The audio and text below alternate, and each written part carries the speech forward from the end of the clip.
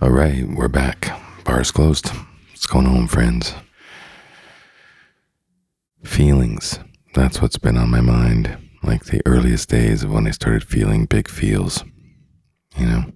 And I really went back and jogged my brain, went to the trenches, if you will, of the old archives. And, it was books. I was a real bookworm when I was super young. And as I look at kind of fast motion and my mom, trying to make her way in waiting tables at night and going to college during the day and me getting to school and back, I spent a lot of time alone in the early years, and when it kind of transferred into more chaos, I think obviously books were my solace. And I remembered, oddly enough, when I moved to a new town, I got quickly advanced, like out of kindergarten into like second, third grade, fourth grade reading, but my maturity level wasn't there. And I remember feeling like really down on myself, that I was like all fancy and got pulled out of the class and put into the other class for that hour. And then I had to come back and be like, oh, didn't make the grade over there. And everybody's like, it's not really a bad thing, but I can imagine why my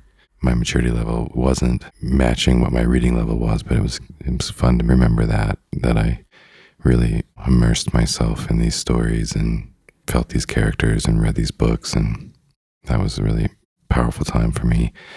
Music then, of course, became a very big deal. I remember, going and renting records at a very young age at the library and bringing them home and playing like the Muppets, double album, Kermit singing love songs. Heavy emotions came from that for me, big feelings.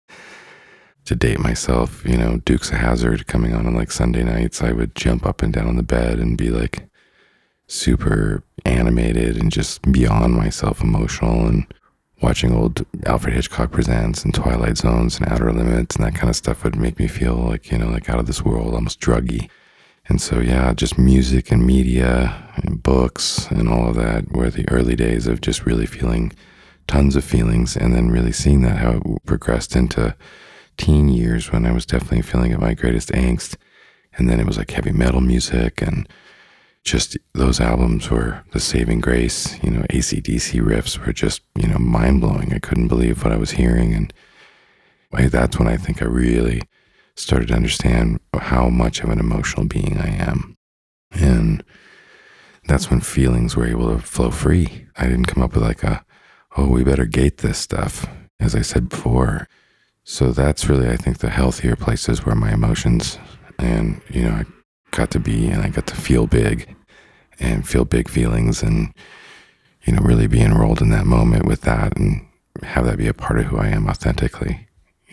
Obviously romances, my first girlfriends from the early years, Charity was my earliest, like second through fourth grade. And I moved to another town and my heart ached, and, missing her. And then my high school years with Tara Lynn Jensen, many years there where we got to do all the proms and the homecomings and the neat things. And so big feels there in the areas of romance.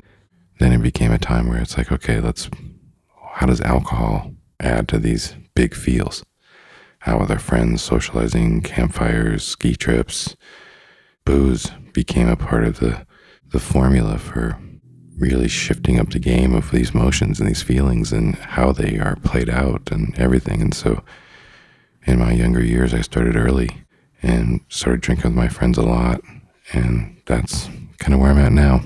So I'm walking through in my own storyline, kind of revisiting all of those places and who I was and what feels like that was like the real, more genuine me as a human child. And then which parts were really my atmosphere, my protection mechanisms, my fears, anxieties, traumas. That's it for today. Thanks.